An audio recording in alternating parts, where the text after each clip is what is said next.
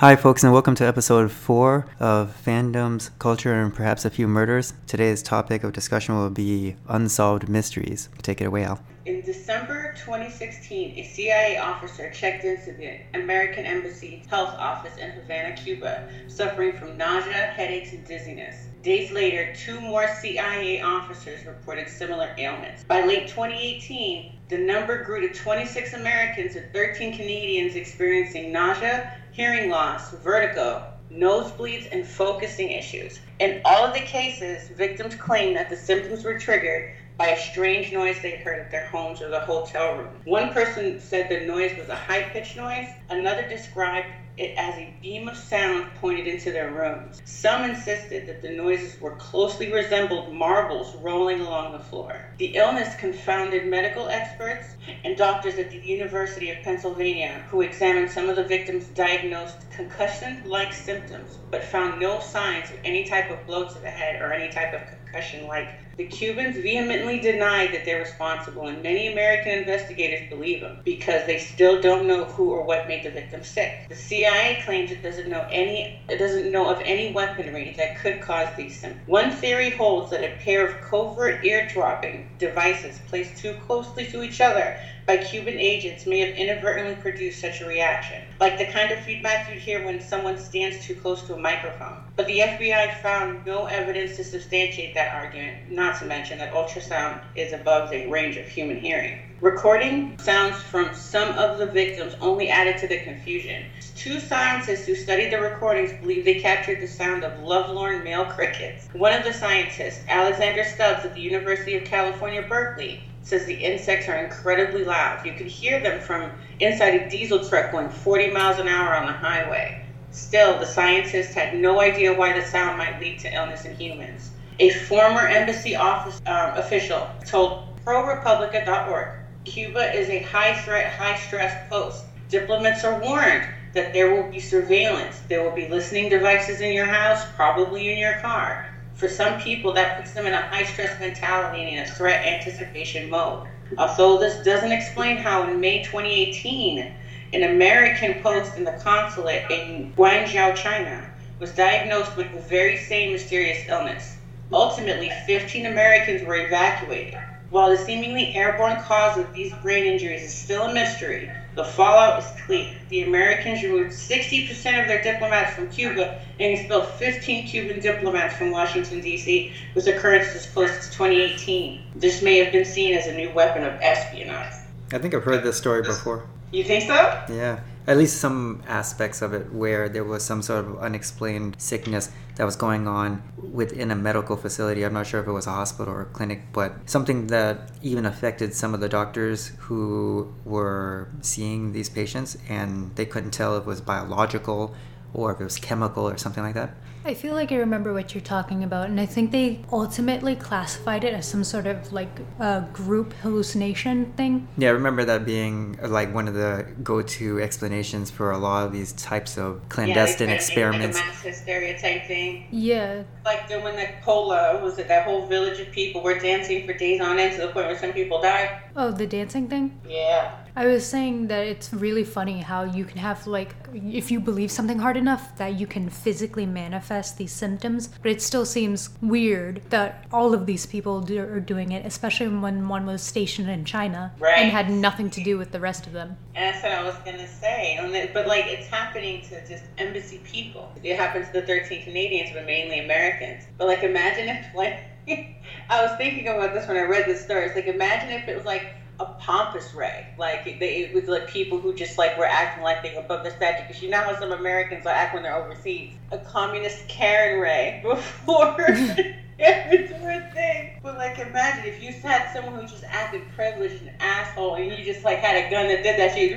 All of a sudden they get nauseous and they have to run to the bathroom because they're about to shit themselves. I would love that. An American attitude adjustment. Right. It does seem pretty targeted if it's only been aiming for diplomats and other dignitaries of that level, you know? Right, it's been happening at consulates, at embassies. So it's not like they're happening at army bases, you know? Or even on the street. for that matter. Right. It's very specific to And make the it shit was be happening something in else. 2018. So, I mean... Well, I did tell you the last episode, there was recent attacks on particular individuals using, what sounds like spy-type gadgets on, detractors and such, like the umbrella dart or ball that was laced with ricin. Yes. I love that espionage type shit. I would almost say that possibly, since these aren't like severe injuries or anything, maybe they're an excuse to get people out of there if it's high stress situations. And withdrawing without having a reason could look sketchy. At least them being sick is a reason. If they're moving people out for like a job, then maybe I could see, you know what I'm saying? You're seeing that as a front for something? Or they know something's going to be going down there soon, so they're pulling important people out by saying that they're sick, like that. What was that movie that talked about getting people out of a country by pretending to be movie directors? Argo. There you go. Something like that. Yeah, there you go, right there. Yeah, I wouldn't put it past. I mean, there's a little bit of truth in shit. I mean, a lot of movies and TV shows are usually based on actual reports or stories or rumors and books, right? Right. A cluster of unsolved murders and disappearances that happened in the Lewis-Clarkston metro area, formerly, I believe in reports, the Lewis-Clark Valley murders.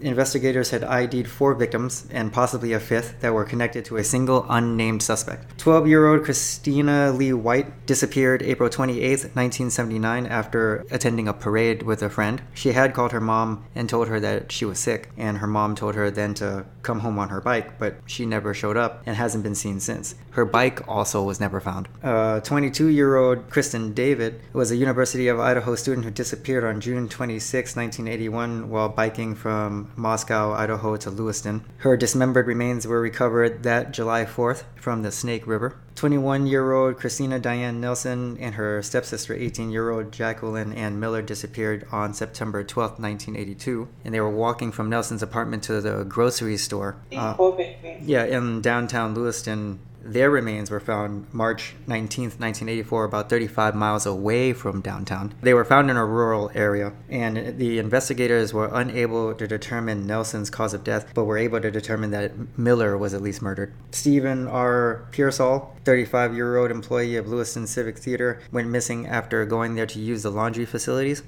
He and Nelson, which was the previous victim, had worked together, were neighbors, and attended the same college. He has never been found to this day. Oh, damn. Authorities initially suspected that he may have been involved in the girls' abductions and murders, but stated later that all 3 probably were in or near the theater when they had all vanished. But in 1984, police said that a serial killer, it's spelled with 2 T's, so I don't know if it's pronounced Otis or Otis Toole, implicated himself in Davis's murder. However, even though he was the police's strongest suspect at the time, there were 2 other men who came to claim the exact same thing with the same victim. And then as recently as 2009, a retired police detective in that area had interviewed him and formally ruled him out as a suspect. Now, Otis Toole's inclusion in it is a bit odd and interesting given the fact that he was a drifter and a at least convicted serial killer of at least 6 victims, though he claimed that he had hundreds more. And he's had instances where he has admitted to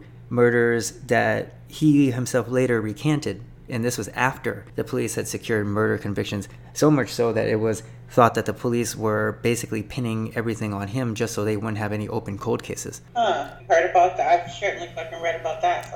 So, and the other interesting tidbit about O'Toole is that one of his claims, though I'm not sure if he was actually convicted of it, was a rather infamous one. You remember America's Most Wanted, the TV series, right? Oh, yeah. And you remember how the host was John Walsh? Oh, yeah. And he got into that type of work leading to being host of that show because of his son's brutal murder. Oh, it was his son. That's right. Yeah, Adam. I know. Yeah, I knew it was one of his kids. Yeah.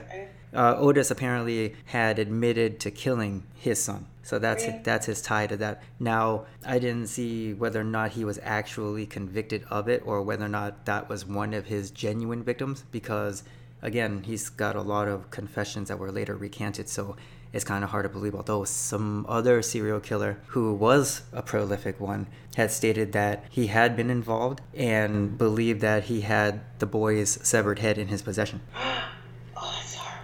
After that, though, there was subsequent coverage of the case through TV and in other reports that said that they had an eye on a particular person, but nothing really came of it. So it still remains unknown who the murderer slash abductor was. And it's believed that the three individuals who were last taken, the two girls and the guy, might have been abducted roughly at the same time and may have been known to them they were abductor slash killer. Like it was like they willingly got into the person's car or whatever type shit. It's almost like, they must have trusted him or something. Because I would imagine it's kind of hard to try to take to a college-aged, female and her stepsister who was 18. There's like, you would think that there's a lot of fight or pushback that would happen with this person. So it'd have to be somebody that they were kind of able to be disarmed by, to be caught by surprise, perhaps.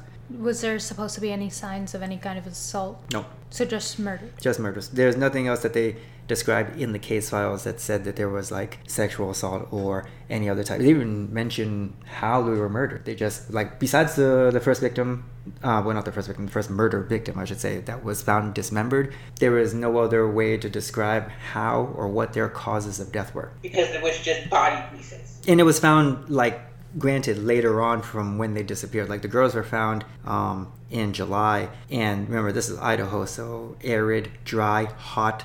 So chances were that, one of them, like the one that they couldn't determine the cause of death for Nelson, she probably may have decomposed rapidly for them to not be able to tell. Sure. I just have never understood the concept. Besides trying to look like you're good at your job, how does lying and pinning murders on someone who didn't commit them help your actual society, your area? Because that would imply that there's still a killer out there, right? Yeah. So you're not safe. If they stop... They're yes. banking on the whole that they don't guarantee that nobody's gonna find out. That's what they're banking Well, on. that's the thing. The thing is that's fine and all, right? You could do that to put the public's minds at ease, but still carry on an investigation in secret. That means you're still doing your job, you know what I mean? But if you stop and you don't do anything and you just pin it on this dude just to close your cases, and then you do nothing, that right there is a huge disservice to the public. Right, because there's still a killer out there. Yeah. People could still die. Just because you pretend you got the right guy doesn't mean the actual killer can't continue to harm people. I'm pretty sure that there are more police officers than there are detectives, and that's where the problem is. That there's too many for these detectives to handle. So if one gets written off by somebody who wants to claim it, then hey, here you go, motherfucker, sign the dotted line, claim this one so I can push on to the next another 50 bodies that I need to look up and try to help find, along with however many back cases and past logs I have to cover. That happens. We can't deny that doesn't happen. And if that has a high crime area or even just like a high police presence, that doesn't mean that it makes it less of a job for the detectives back there, because they have to sit there and then look into the shit that the regular police, the beat cops arrest people for. But like, that's my point. Like, yes, you have a lot and maybe it's a lot to deal with, but that doesn't stop people from getting hurt just because you're done. Oh yeah, no, I absolutely agree. 100%. Now, in 1995, Lewiston police announced that Nelson, Miller, and Pearsall may have been murdered together inside the theater by another theater employee. The unnamed suspect who was present at the theater at the night of the trio's disappearance had also lived in the home from which Christina White disappeared back in 1979. In 1998, authorities from Spokane, Washington, who were investigating the killings that would later be attributed to Robert Lee Yates, interviewed this same suspect also. In 1998, they stated their belief that Kristen David's murder was linked with the other Lewiston area murders and disappearances, and that the 2009 news report had stated that David had worked for a time at the Lewiston Civic Center and may have known the same theater employee suspected in the Nelson Miller Pearsall case. There was an Atherton County police detective who appeared on the investigation discovery program of the case called Cold Valley. He reaffirmed the links that the police had made earlier between the White and Pearsall disappearances and the murders of Nelson and Miller, stating that they were likely the work of the same person. And it also linked the unnamed suspect with possibly 3 other deaths in and outside that region, including one unsolved Chicago murder from 1963. This is a person that might have worked at the theater, right? Yes. Oof. And the person lived in the home that one of the bodies was found in? One of the earlier victims in 1979, yeah. Yeah, get the fuck on. But how would you know that the person lived there if you didn't have like a name or at least some sort of ID or something that you knew of? You know what I mean? And you don't. I was just thinking that. It's kind of hard to pinpoint that this person. Okay, you can have a list of people who work in a theater, but you don't necessarily have a list of people who are staying with people. You know what I mean? So it's like, how would you know that this person, or you would go so far as to assume that this person has stayed in the house of one of the victims if you don't have an idea of this person's identity, let alone you haven't shared it publicly? Right. Maybe the person gave a fake name. It was like a friend of the family's that just like hopped around from state to state finding work. Which would be fine and all, but at least that's a name. And there wasn't not even a name given. Name. Well, we know him as, Uncle Tommy. He lives in the basement for a couple weeks out of the year when he comes around. But that's the thing, though. But like, that's not Tommy now. Yeah, but the thing is that even if he gave a fake name, the police didn't even give that. You know what I mean? You'd want to give an identity, because how many times have we seen crime programs tell you, oh, the name of this person is this, but their aliases are this and that. You know what I mean? Yeah, but they have to have his original name. They can't just be like, this is the person. They have to have a picture of the person. They might not have a picture. Well, that's the thing. Because I know people who don't have pictures taken of them at all. They can do sketches. They could do sketches. Witness descriptions. And the thing about that is that even for not knowing what the real name is, they do at least say in some programs we've watched saying that number one suspect is someone who goes by the name of this, but at least it's a name. You know what I mean? Yeah, I get it. But we always I don't want to say we always hear stories, but there's an obscure story. Somebody who sits there and always stays over at Nana's house every once in a while. They help clean up the yard or whatever, because back then they used to do shit like that. They're like, yeah, he comes drifting around. She lets him clean up the yard. He stays in a tent in the backyard for a week, and he cleans up the yard and goes. All of a sudden, they never see that person again because no one goes to check up on Nana after he's been through a couple of times, and he decides to snap and take out Nana. Now no one who knows who he is. Nana's gone, and he's been living there for a little bit before he just dips out. There was this ranch. Literally had a ranch hand who helped with the labor around there. They were looking for somebody to help, and this person did. And this person stayed with them from time to time, earned their keep in terms of whether it be money or being fed and being, housed, so to speak. He came and went. They were found murdered. Can't remember how many victims. I'd have to look it up specifically. But murders were found. Bodies were, cut, axed in any particular way that you can imagine. And then this person was never seen again, but yet he was known by whatever name it was that he told to the adults, who then mentioned his name in town. Yeah, see, I'm not making shit up. It happens. See, yeah. But I mean, the thing about it is, but that's my point though, is that he still gave a name. You know what I mean? It's still a name that somebody was able to give, even if it wasn't his real name. And he was able to live amongst them before he did what he did and then took off. I get where you're coming from right there. Yeah. The thing is, too, with at least mentioning the name that he gave, how many of these killers are actually smart enough to continuously have consistent, different aliases? Like, they're not James Bond. They're not having well-detailed backgrounds for each place. They're probably going to rely on the same name. Multiple passports and shit. Yeah. Houses and books, John Wick style. It could be one of those things where, I'm a reference Shang-Chi, where she was like, wait a minute, your name was Shang and you changed it to Sean. It's like you're using the same type of name, but you just tweaked it a little bit. Yeah, like they probably would use either, if they're going to change it, the same first name or same last name, and then just swap out the second one. Yeah, I was just thinking that. It just rotate their first names and then swap out the last names. Maybe swap out a middle name for something else. Yeah.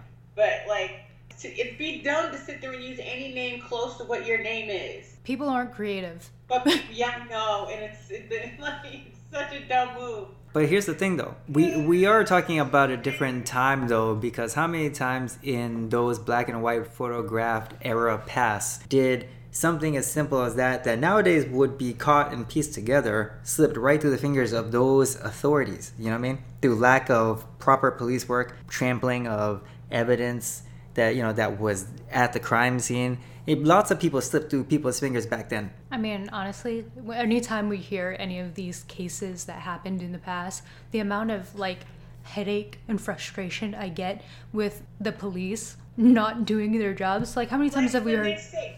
like when they say, oh, like, no, when everybody showed up and was looking everywhere, they couldn't, they stomped all over shit on the floor, and they couldn't get a blueprint, and they stomped on cigarettes and all this other shit. Like, there was a story where, like, a woman's body was found in a drum in the water, and they pulled it out. But because the police moved shit around, they claimed that she was never in a barrel. Yeah, that's the thing too. They literally throw away evidence, or they clean up blood that's important to, like, Right, and then they claim that it was like suicide or something like that. Like, you don't kill yourself and throw yourself in a barrel in the lake by your house. It's not a thing. That goes back to them trying to close the case any which way they can without them looking inept. But it looks stupid. Apparently, either the public weren't aware or perceptive enough to see such stupidity, or they really did, the police that is, believed that what they said worked. Sorry, go ahead. How many people sitting here, us three, let alone any potential listeners, believed that bullshit of, oh yeah, Roswell was a weather balloon? I don't know. It's like, it's the idea, I guess, that if you just keep saying this was it, eventually people have to believe it, right? I've always said that Americans have short memories when it comes to politics and certain details. It's like they hear it, they bitch about it, they'll say whatever they want about it at that point in time where it's the zeitgeist of the conversation. But then after some new thing happens, they forgot all about the previous shit that happened just as simple as, or recent rather, as last week or last month or last year. Yes. Oh my God, I had no idea Obama actually said that they had video he'd been shown that shows unexplained flying objects in space. Things that happen that they don't have an explanation for.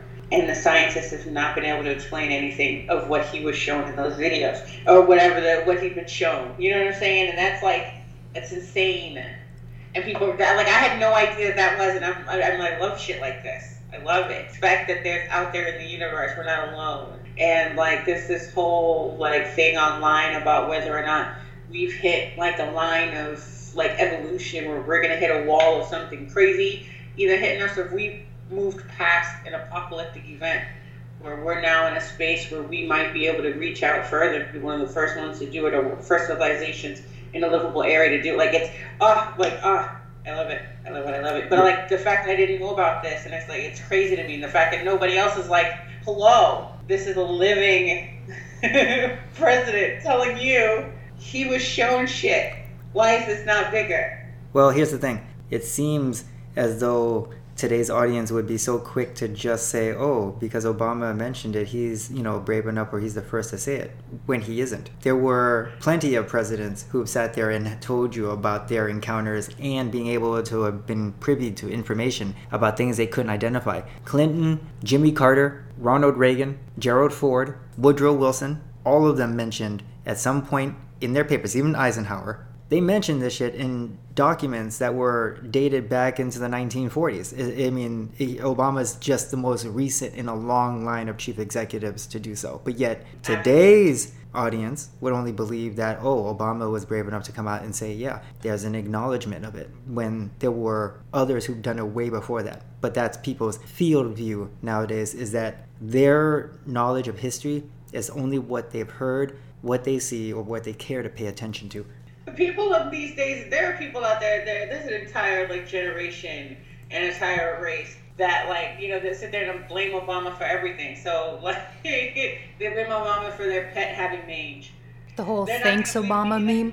Motherfucker, yeah, they're gonna blame this motherfucker for everything. So they're not gonna believe anything that comes out of his mouth anyway. Weren't they gonna storm Area 51? These would be the same people, and they'd be like, nah, fuck Obama. He ain't see no shit. He lying. See, the funny thing about that is that wasn't it Donald Trump who tried to create a quote-unquote space force? Right. The Star Trek logo?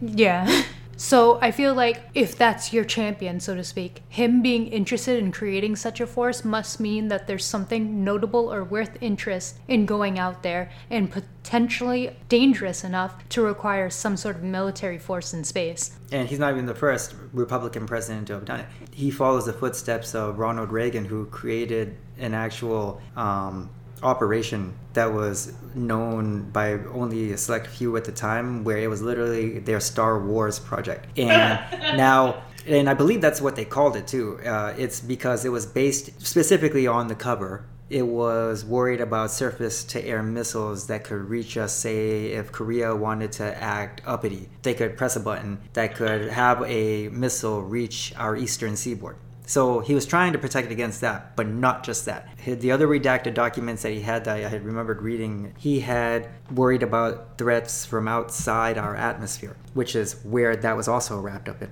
See, something like that would be useful, not specifically with, like, you know, earthly politics, but we just recently had NASA tell us that we had a concerning meteor pass by us.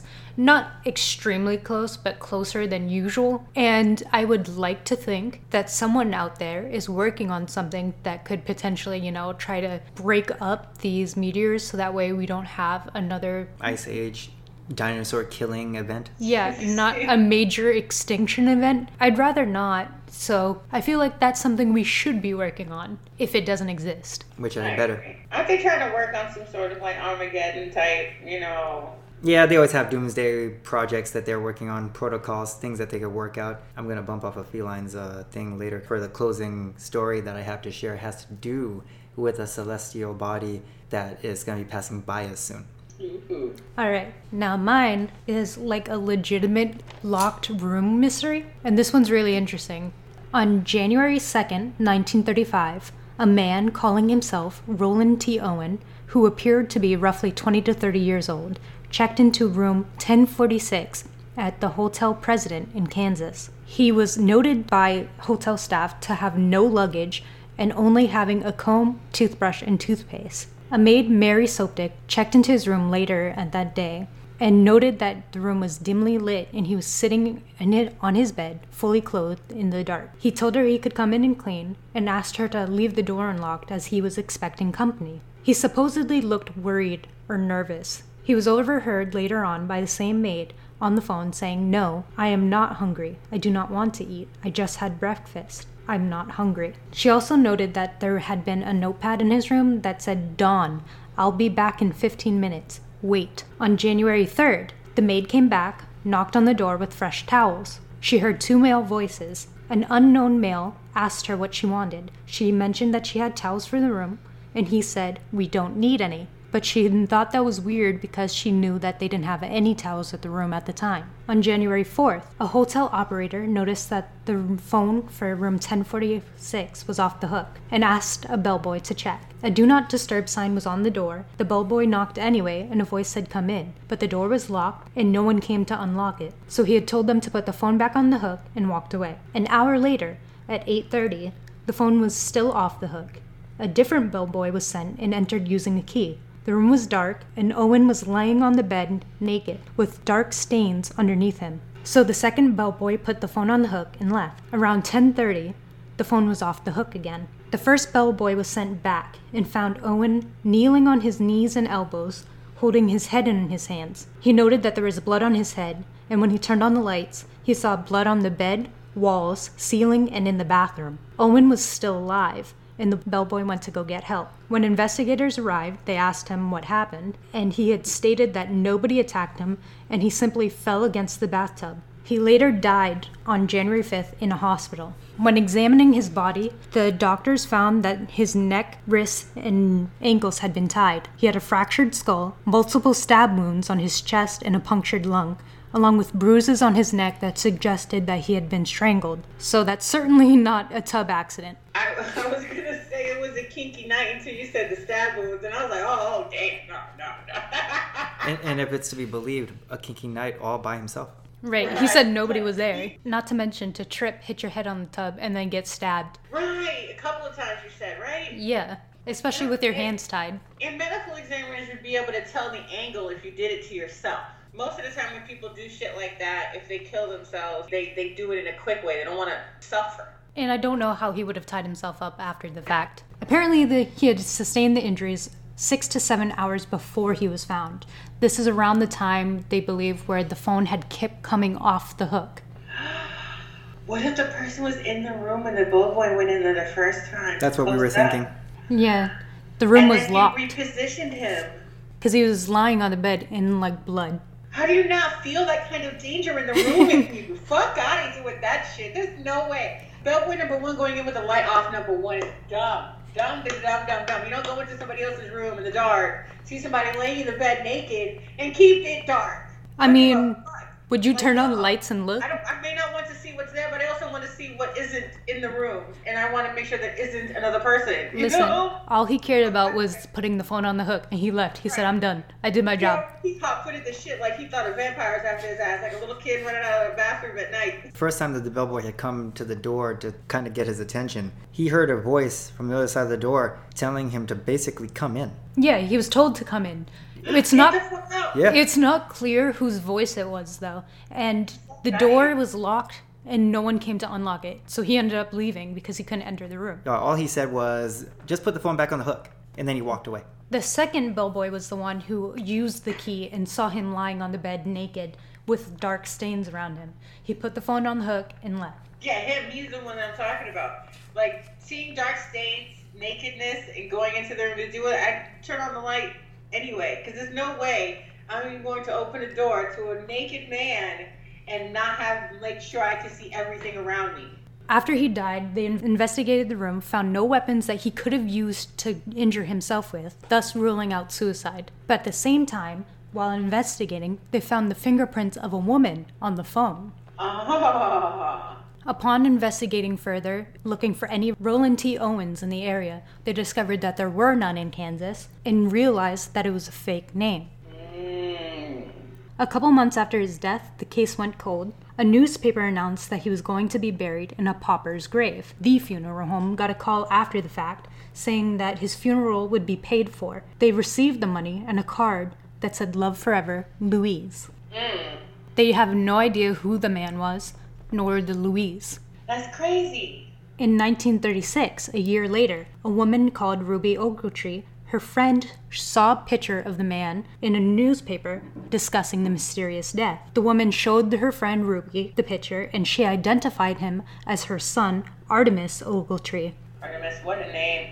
Yeah. She stated that she had received letters from her son after he had died, saying that he was traveling. They were typewritten letters, which the mother said was odd because he did not know how to type. And not only that, but the language used did not feel like it was her son's. Oh. They were just describing him traveling, keeping up the appearance that he was still alive. I see. Earlier, I mentioned that the maid had noticed a note from a man called Don. Yeah. Investigators believe that the male voice that she heard talking to Artemis had been from Don, and possibly the same man who told the bellboy to come in while Artemis was lying on the bed. Huh. They never identified who Don was. They never identified Louise, but there is theories that Louise, quote-unquote Louise, could be the woman whose fingerprints were found on the phone. I was thinking that. Motivations for the murder are theorized to be an affair gone wrong, or him possibly owing money to some organized crime group. The strange part is, why did he lie about who had attacked him? Why did he not mention the people at all? He lied and said he was by himself. Why protect them? I'm telling you, Mafia. I had surmised when we were discussing this about the possibility that he had a debt to pay, and so he really couldn't run off. Maybe he had someone that he cared about that would have paid the consequences had he not, sat there and took what was coming. Possibly his mother. They were sending letters to her. Yeah. So if they had her address to send her letters, They would have had her information, But that's still a lot to go through and not say anything at all. And stranger still to pay for his funeral. There was descriptions from the maid that almost seemed like he was waiting obediently because he was just sitting in the dark, fully clothed. He brought no luggage outside of a brush, toothbrush, and toothpaste. Yeah, he came with very few amenities, which means that he probably wasn't planning on leaving that room. Maybe it was a hostel type situation. I feel like in that time frame for when this occurred, that would be probably the most extreme to think it was that type of situation, because a woman was involved in the room, her voice was heard, and apparently, like you were alluding to earlier, maybe there was an extramarital affair that he had with somebody else's wife or mall, Right. This too, and the idea that if it was a hostile thing, why would he not? If he was willingly participating, his mother didn't see any payment. It was just his funeral that was paid for. Right. But, well, you never know. It could be like they made sure that she was taken care of. She never wanted for anything. They might not have given her shit, but they would have sent people to make sure that she was okay.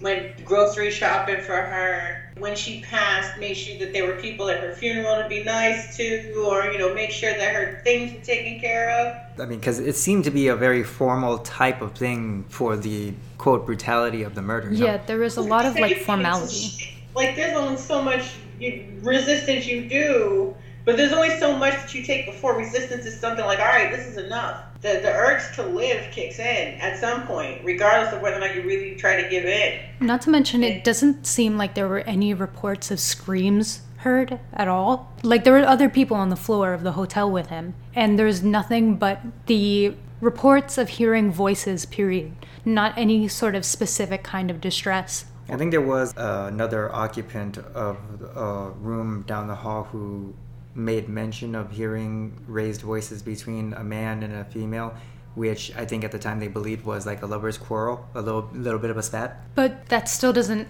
how do you get stabbed and not make a sound, or at least not have... He's criminal, and they popped him full of morphine, and then was able to do whatever, hostile arrangement. I don't believe that they found any evidence of him being drugged, no drugs in his system when he died. Oh yeah, I didn't think of that. He could have been one of those things where his mouth was forcefully covered while he was just getting jabbed up. You know what I mean? They could put a ball gag in there and put up thick blankets on the doorways and just cover the tracks on the wheel. That's a lot of carrying. Or smother him with a pillow. Yeah, true enough. There was blood on the bed. It didn't describe how the state of the bed or anything, just initially the dark stains that were underneath him that you could presume possibly happened after him getting stabbed, and they just threw his body on the bed if they did hear the bellboy coming and they hid. The only evidence of restraints though are his neck, wrists, and ankles being tied. Covering his hand,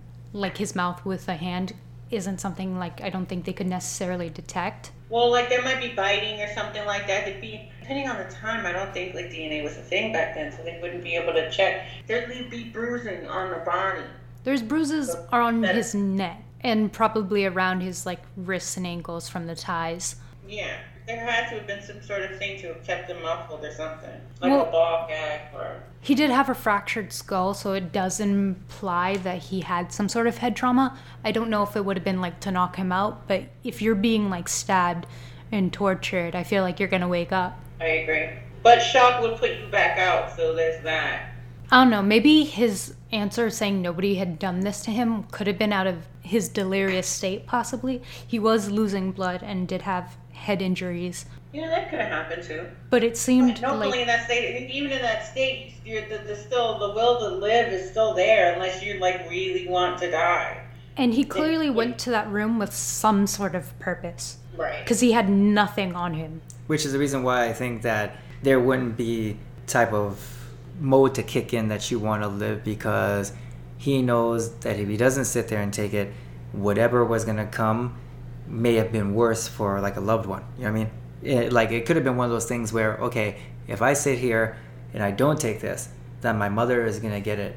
And then it'd be a really lose-lose situation if he decided to fight back. He gets killed, and then his mother ends up getting killed right after that. You know what I mean? For his insubordination. Yeah, but you don't have to. You can still scream to keep the pain a little less, and you're not fight back. He was 17. His actual age was 17, and I don't know, Shit. He was young, yeah. So I feel Shit. I don't know. Granted, when there's loved ones involved, of course, you could be a little bit more mature in dealing with it, but that's still a lot for a 17-year-old to just take. So it makes it seem a lot more plausible that he would have done what he was told because he was younger than his assailant was. You know what I mean? Yeah, but I feel at 17, you have that. You got pipes. You're gonna scream. I feel right then, Well, that's why I was saying that the smothering part could have, or the hand pressed against his mouth would have come into play to keep him from making noise, because already people were complaining about there being some raised voices and shit down the hallway from them. and let alone... Yeah, but the hand part is ruled out. She said the only bruising was around the neck, not around the mouth. If you want to keep someone's mouth shut, you would squeeze the mouth hard. Well, you just clamp down, put pressure. There would be bruising around the face of where the cheek area is from the hand clasping over the face. But here's the thing, though. You have to keep in mind that they could have clamped their hand down on the mouth to keep them quiet while they were stabbing them, right? But here's the thing. He was also let go enough to be able to answer people talking to him through the door. So he slowly bled out, which means that instead of just straight dying while a hand was pressed on his mouth, there would be no bruising that would have been present, that would have kind of been frozen in place had he died on the spot. So there was a chance that whatever pressure was on his mouth would have been, at the very least, just redness that would have easily gone away in the hours it took for the authorities to come and actually check on his well-being the following morning. We could kind of postulate that there are certain ways that you can keep someone quiet. You noted that he could have been drugged. Granted, they didn't say that that was in his system. Unless it was just from the struggle. Them knocking the phone off, did they want his body to be found? I was thinking that too, especially when they unhooked it after your homeboy came up to hook it back again. So that's what I was thinking. They wanted him to be found. It's hard to overlook the fact that you left it unhooked again if you know twice they came to the room telling you to put it back on. So they were gonna notice it being off of the hook. But that's only at very specific times, though. Like, I think the first time that they were attempting to try to call him, it was like a morning wake-up call type of thing, which that would make them aware that the phone was off the hook, unless there's something on their dial that says that was flashing. Yeah, the operator said the light indicated that the phone was off the hook, but not actually being used, and it hadn't been for a while, which is why they sent them over there to ask them to put it back on the hook. Yet they only did that twice. Yeah, they had to sit there and keep lines clear. It's very limited with the phone line. The first time, because they could not get into the room, they just told them to put it back on, and when they noticed that it was still off the hook an hour later, then they sent the boy, and he put the phone on the hook. The second boy entered the room, got into the room, and put the phone on the hook himself. So they didn't have to come back until around 10, which was another 2 hours later. They said the phone was off the hook again. So someone removed it, and possibly a female removed it, because they said it too, apparently. Yeah, because they said there was female fingerprints on the phone, so maybe a female took it off the hook after the fact. That just makes it sound like there was somebody still chilling in the room for both bellboys. You know what I mean? Yeah. It could have been that she was supposed to meet him there. Someone else got there first. Well, supposedly there was raised voices of like Donatella or something like that, and the person who she was like with the lovers thing, he found out first, went there, found him, fucked him up, let her find him fucked up, trussed up like a pig, and stabbed. Then she left the phone off the hook. An hour later, 2 hours later, whatever, it's still not hung up.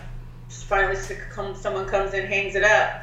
They're not found because the person wasn't done with him yet. They were hiding. They probably had her there too.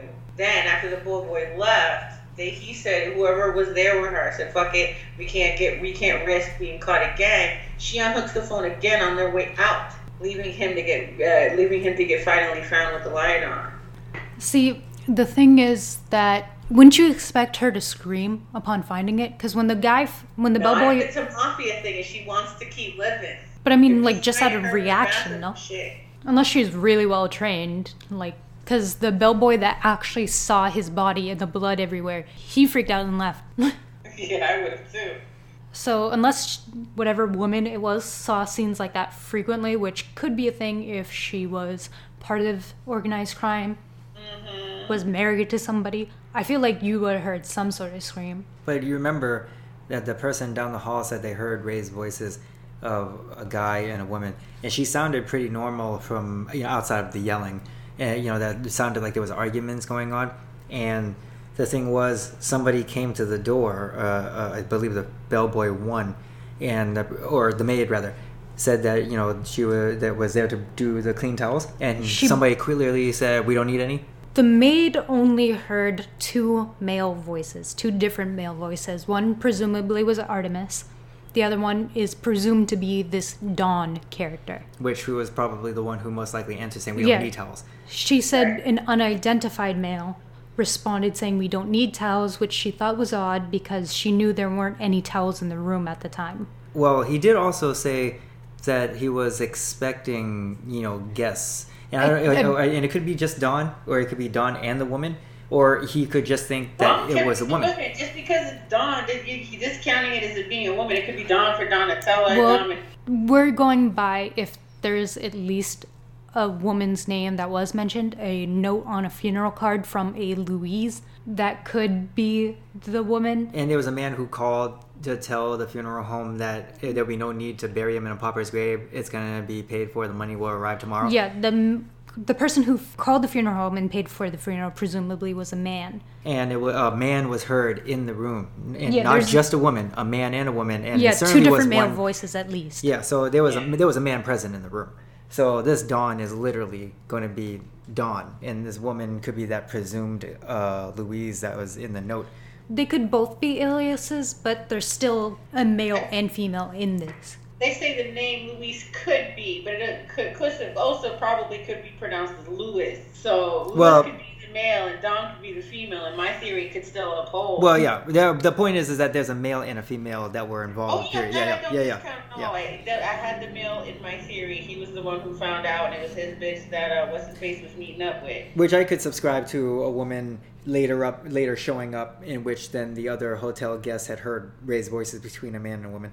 One of the theories talking about an affair gone wrong posited that it was the woman's idea to attack him and she brought her brother, but there's no real evidence to subscribe to that. It's just an idea. Yeah.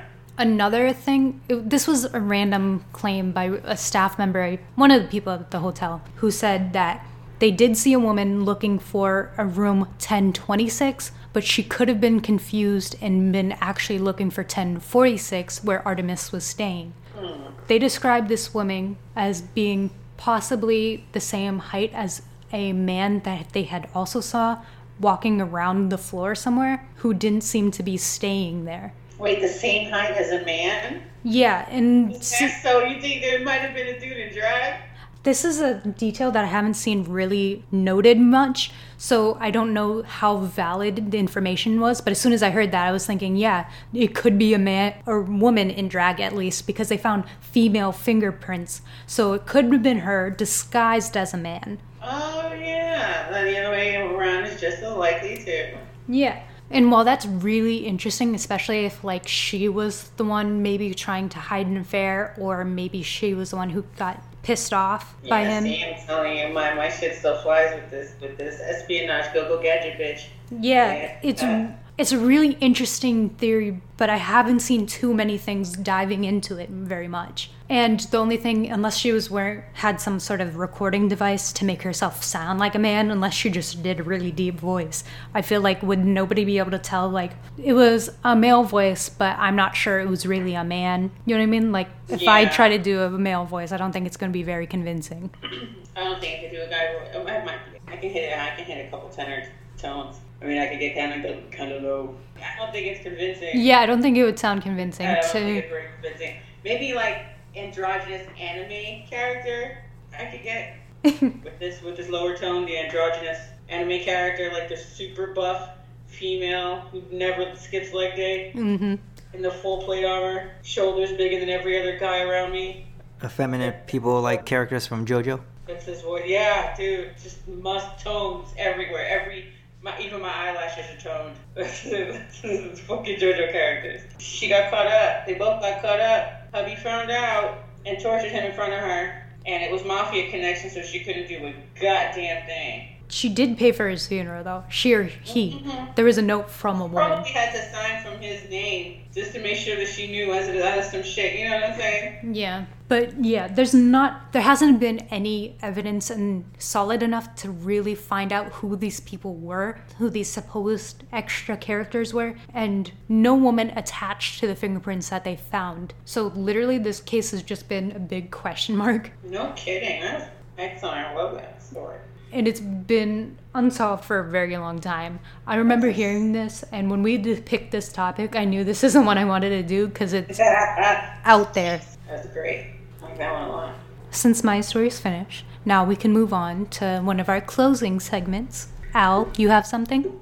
I do. I have Am I the Asshole? So you guys, I'm just going to say them and you pick one. Neighbor, mother-in-law, or Thanksgiving? We'll go with mother-in-law. All right. I, 26 female, and my boyfriend, 25 male, have been together for about 1.5 years and do currently live together. Shortly after our anniversary, we found out we're expecting a baby boy to join us early February next year. I personally have never been a huge fan of children and used to have a hard time imagining it as a reality, but I did know that I would want one eventually of my own. So it took me a while to get excited or want to do anything with the baby shower or the gender reveal. I did finally decide on having one, and my boyfriend and I agreed to have it done together, baby shower and gender reveal at the same time. Since both of our parents live 2 hours away from us in either direction, however, another thing we agreed on was we would learn our baby's gender first and do the reveal for both families, so no set of grandparents were told ahead of time, so everything was fair. Ever since we told this to his mom, she has been nothing but overly excited and bombarding me with letters about pregnancy, babies, and she even asked me if she could come to my first sonogram. And ladies, we know how the first one is. This is the first grandchild, so I understood. It was still a lot. I told her no. His mom immediately volunteered to set everything up when I told her that I wanted to start a baby shower and to set up for everything. I agreed as far as the baby shower, since she loved setting up parties and me and my parents were more introverted. But the issue came to the gender reveal when I told her that me and my boy, what we had officially agreed on. I waited for the men to walk away before approaching her again to tell her no for the gender reveal. She begged and even said, please, I promise I won't tell anyone. I certainly told her no again and thought it was settled. It wasn't. Sometime later, I came home after my girls' day out, come home and my boyfriend telling me, hey, mom called, and I let her know the gender so everything should be okay for the baby shower. I was furious. I felt my stomach drop. My boyfriend explained that his mom called him earlier that day and said that her and I talked and said that it was okay for her to know since she was planning everything. Needless to say, my boyfriend and I got into a huge argument and he was defending his mom and that everything would be okay. He called me selfish and that it was his mom's first grandchild, so maybe she was just excited and forgot. I did reach out to his mom that evening by text, and yes, I was polite, though every part of me wanted to scream. I had confronted her, asking her why she would do something like that after I told her no multiple times. Her response was, sorry for miscommunications, but I won't tell anyone. I did question on how it was miscommunication when I was very clear. I told you no. I took away her permission to plan the baby shower, which my boyfriend later stated was cruel of me just because she made a mistake. I shouldn't punish her. Punishment or consequences of crossing boundaries. Am I the asshole? No, she told her straight out no, and then she straight lied to her son, saying that his wife or fiance had told him that it was okay for him to tell her what the baby's gender was so she could plan accordingly under that guise of a reasoned excuse. I feel like if you have to say, oh, she told me it was okay for you to tell me, why wouldn't you just tell you directly? Right, exactly. It made me a little mad when I first read this. And I was just like, listen, this is what it was. I'm very, like, this is what it is. I told you no, that's it. There was no miscommunication. No is no. This isn't a tentative maybe and I'll get you back later. This was a no. My other thing is that the husband knew it was a no and knew the whole plan from the beginning. So she had to have buttered him up or something. She had been working on him from the background, and he was slowly thinking about caving. He had to have had a message once or twice that had been like, maybe I'll talk to her about it to see what he can do, just to shut his mom up. You know what I'm saying? Yeah. Which would only encourage her, enable her more to start pressing, which would have made him feel more cornered because of his mom and what him and his girl had planned for their baby. See, the thing is, too, him saying this is her first grandchild, like it's not the female's parents' first grandchild, too. Right. Like, this is a first for everyone, which is why you guys agreed in the beginning that you would tell them the gender at the same time. Exactly. And who's to say that this Nana, who's been clearly hella overly excited, if it's enough that, like, she can't wait 9 months? She can't keep it a secret. She's gonna be telling her sewing circle, her reading, her book club, anybody who wasn't friends with her future daughter-in-law's peoples. She's gonna tell on Facebook. She's gonna put it everywhere that she can, as long as the other side doesn't find out. Especially because she's so excited. I know motherfuckers like that. Especially since she needed to try so hard to dupe her own son to tell. I don't know how much of a dupe it is. I mean, I don't know her man like she would know her man, but if you knew that he may or may not be reliable in upholding your stance... You think he'd cave? Yeah. I wouldn't have told him either.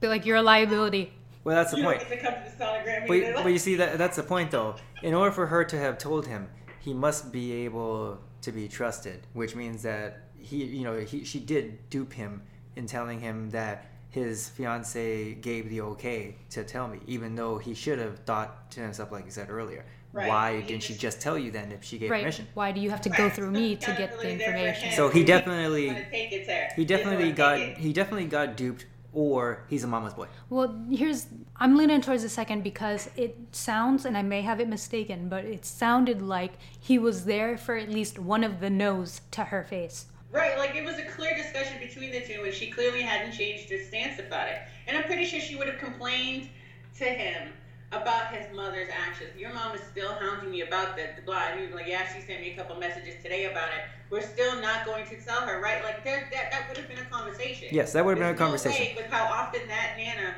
was harassing them about like needing to know what the baby was going to be, that this wasn't a conversation at least more than once or twice, and the stance had always been reaffirmed every time. I will tell you this, though. Most men, however, in those types of situations don't tend to pay attention to quarrels that have to do with the female persuasion because it's not up their alley. They're not interested like they should be. And I can easily see him sit there and... Like that's the folk stuff. What I'm sitting there saying is I can see him easily thinking that since mom told me that it's okay for me to tell her, then she must have caved. He said, oh, you know what, like, fine. And then so he did the same. Or he just thought she caved like he would cave. But the thing is, if she did cave, why wouldn't she have told her herself? Why did she have to go through another person? Like, oh, she said that he said it's okay. That ties into him not thinking that in the first place with, okay, why didn't she just tell you then? Why couldn't he just send a text message to double check? Right, at the very least, be like... We're not in a state where like we need to send a letter via Pony Express to get to the nail spot. They discussed it, though. You were having a Oh, child yeah. together, They and clearly- they made a plan. It'd be something he'd know to avoid the subject of. So if anybody was to mention it, red flag should have been warning off in his head. But that's the thing. It's like he is disconnected enough where he hasn't talked to her about it for him to sit there and automatically just say, okay, well, I guess she says okay to say, so I'm going to say. If the Like, whole fine, plan... type shit, like, oh, I'm done or dealing with this, fine, whatever. Yeah, like that conversation that they absolutely had that conversation about, oh yeah, don't tell your mother. But then he wasn't involved anymore after that, therefore he wasn't up to date with If you were how told many once- times his mother actually approached her about it. You know what I mean? If you were told once that I don't want to tell anyone ahead of time, I want them to both find out at the same time, it's going to be a surprise. She had to have been harassing her own son about it, so he was definitely getting it from both ends. That's what I mean. Like, there's no point. If he knew at least at one point that it was supposed to be a surprise, I feel like you need to double check. That last I checked, that you weren't supposed to know ahead of time. So let me just make sure. Let me get that message for myself. This is crediting him to be an attentive partner, which does not necessarily mean that he is. You're really trying to play devil's advocate with this. You do remember what my answer was about the question about whether or not she was the asshole or not. I disagreed. I don't think she was. I'm just sitting there saying that it is very possible that as the guy who obviously, how many guys are you going to really know are going to be interested in baby showers and ultrasounds and things like that on the regular? Not many. So I assume. The first one, yes. Every other ultrasound afterwards. Well, that's what I'm saying. That ties into them having had this conversation. Okay, don't tell your mother. But, he could have been done with the involvement of everything gynecological going forward until the baby was there. You know what I mean? Yeah. But that's all I'm saying. Is like, I still think that he shouldn't have told her, or, he should have absolutely sat there and said, well, then why didn't she tell you if it was okay? And I'm not going to get in the middle of this because, I have to be married to her and live with her. You don't. So I'm not going to say shit to get myself in trouble. He didn't do any of that. So you're giving him the credit of having common sense to be, an attentive partner, and I don't think he was. Clearly, what he did shows that he wasn't. That's all I'm saying. I think it's definitely he was getting it from both ends, and it was just like, I just don't want to deal with this anymore. Because that Nana was hammering him hard for that, and his wife was like, oh my God, will your mother stop? Yeah, I believe she was buttering him up. There's no way that, she didn't. I feel like that's the point where you say, like, listen, if you want to deal with any of that, you go to her, not me. I'm stepping out. I'm stepping away from this. But that, like, it also sits there and gives her the whole, like, that one up sits there and, like, if they do the gender reveal after the baby shower, if she gives gifts of a very specific color, it tells everyone else what the baby is before the gender reveal. Yeah, because, like, now she can go in there and give boy clothes, you know? Right, exactly. And then and she's like, just in case. Fucking slap. So my story to close this out, an interesting headline I came across, and it was a huge asteroid is about to fly past Earth, and if you caught it, you'd be $4.7 billion richer. Holy shit. An asteroid of over 1,000 feet is passing by Earth this weekend, and while it's not expected to hit us, it is estimated to be worth nearly $5 billion.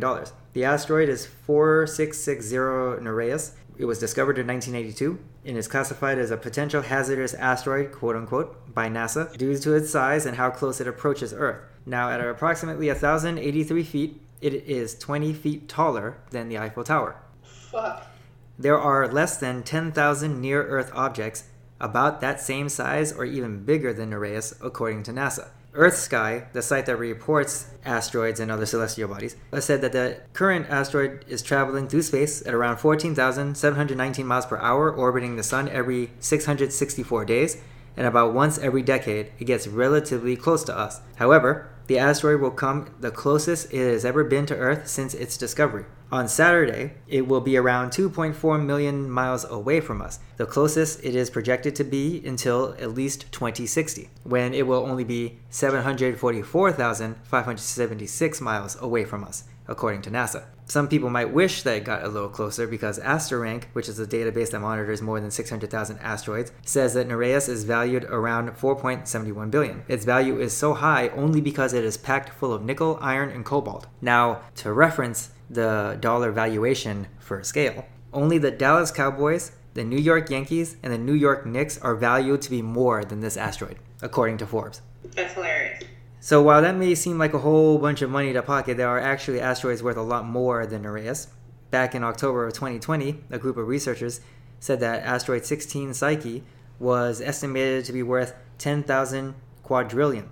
That's 15 more zeros, worth more than the entire economy of the Earth. Now, Nereus is going to be one of several asteroids to zoom past us in the coming weeks. The asteroid 1994 PC1, estimated to be at least 3,600 feet and bigger than any building in the world, will come within 1.2 miles of Earth come January 18th. Fuck out of here. You said 1.2 million miles away from us come January 18th. Shit. That's still, like, I feel like that's still just giving us a little too close to the head. I don't like how motherfuckers can say the shit in the millions and not, like, quadrillion. To piggyback off of what Feline mentioned earlier, that, you know, you would hope that NASA has plans for any asteroid that gets dangerously close to us, because it seems like every asteroid I've ever heard about passing by us that's fucking football fields huge and buildings huge, sometimes relatively close, sometimes a little bit far, but they always come back around. Yeah, it's terrifying.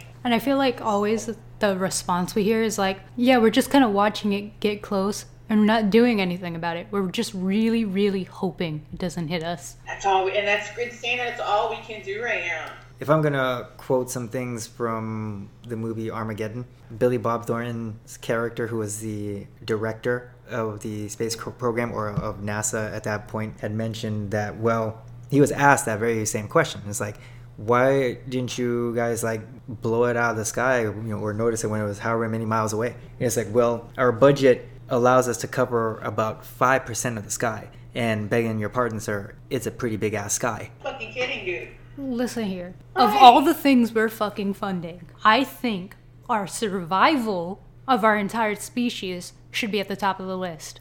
We should at least get up to 6% instead of putting a lion on a treadmill for like 100 or 400 grand. I think we need to get rid of a lot of the budget for military. That's what I was gonna say. Like, do you know how much we like spend on the military in non-war times? Right. I'm not saying let our shit fall apart because, you know, God forbid anything happened. But we could, you know, spend a little less while we're not firing those guns, while that ammo's not being spent. Exactly. And I think making sure that we can not get dinosaured is a high priority. Dinosaur, I love it. Like, I think we need something stronger than just manifesting and hoping and really, really wishing that we don't get crushed. We need something more than that. We need to be able to not implode as well as worry about shit that's going to explode us from outside. Yeah. I want to give the benefit of the doubt that NASA actually does have something like contingency plans in place to be able to blow an asteroid's trajectory just off slightly if it were to impact us. I'm assuming that they are actually watching these bodies pass by us and not be caught with their pants down per se, where, oh shit, where did that one come from? You know what I mean? But, like, that's the thing. They don't say anything. Could you all at least tell us? Yeah, but you see, that's the thing. That goes back to the old mentality of the government that still exists today, where we don't want to sit there and say anything that's going to incite a panic. I mean, if you think about it, people during snowstorms or impending tornadoes rush to, like, supermarkets and clear the shelves full of a bunch of shit to get ready to buckle down. Now, imagine how exponentially magnified that would be if we're talking about, there's an asteroid coming. They are telling us that, though. They're telling us that right now. That story told us that. That's fine. And you know what they said? We're just watching it. Yeah, because the reason we don't why, have a plan, guys. Yeah, but here's we're just looking at it. No, but here's the thing. The reason why they told you is because they knew it wasn't gonna hit us. It's just passing by. So that's easy to say, while getting you kind of have your ears perked up that, wait a minute, something big is passing by, but at least how many it's not times gonna do hit we us. just watch it pass by and we're just like, guys, okay, it's skimming us? According to this particular article, it makes it sound like the first time since 1984 or 86, whichever year it was, I said. I don't know. I feel like there was something a couple years ago, like less than 10 years ago, where we heard a story about another asteroid. Probably not as close, but another asteroid that was... There's satellites falling from the sky all the time. Yeah, but they break apart, whereas this thing is going to take a little while to break apart when it enters and hits us, you know what I mean? Yeah, I'm pretty sure it was another celestial body. And they mentioned again how we were just kind of watching it. Like, we're just observing it. It shouldn't hit us, but we're watching it. Well, that's the thing, though. That when they say something like that, they're working with however many millions of miles in between the possibility of hitting us versus not. But, like, compared to the next planet, if it's closer than that, that's still, concerning. Anything that gets a little too close. I know we're talking about huge margins, but it makes you uncomfortable. Of course. Because when you think about how far away the next planet is, unless it's that far, Yeah, but if you think about it, though, positive is that even though big ass bodies like this are passing by us, they aren't necessarily hitting other neighboring planets, which means that their assumption that it's not going to hit us, is pretty solid, at least more than just, it's probably not going to hit us. You mean, because if it was probably not going to hit us and it came by a little too close than we wanted to, and then it hit a neighboring planet in our solar system, that's another thing. You know what I mean? Because it would have impacted something. See, I don't know off the top of my head how fucking far or close the moon is from us, but my idea is like, okay, most of the time when we hear these types of stories, it's not like the shit's really, really close to the Earth. But the moon is a little far out from us. Not super far, but a little. And the moon is responsible for a lot of our tides and, maintaining the way we currently know our planet to work. If something hit the moon, we would be kind of fucked if it took it out of orbit or damaged it, And with that, we will end tonight's episode. I am Spade. I'm Feline. I'm Al. See you next week, everybody.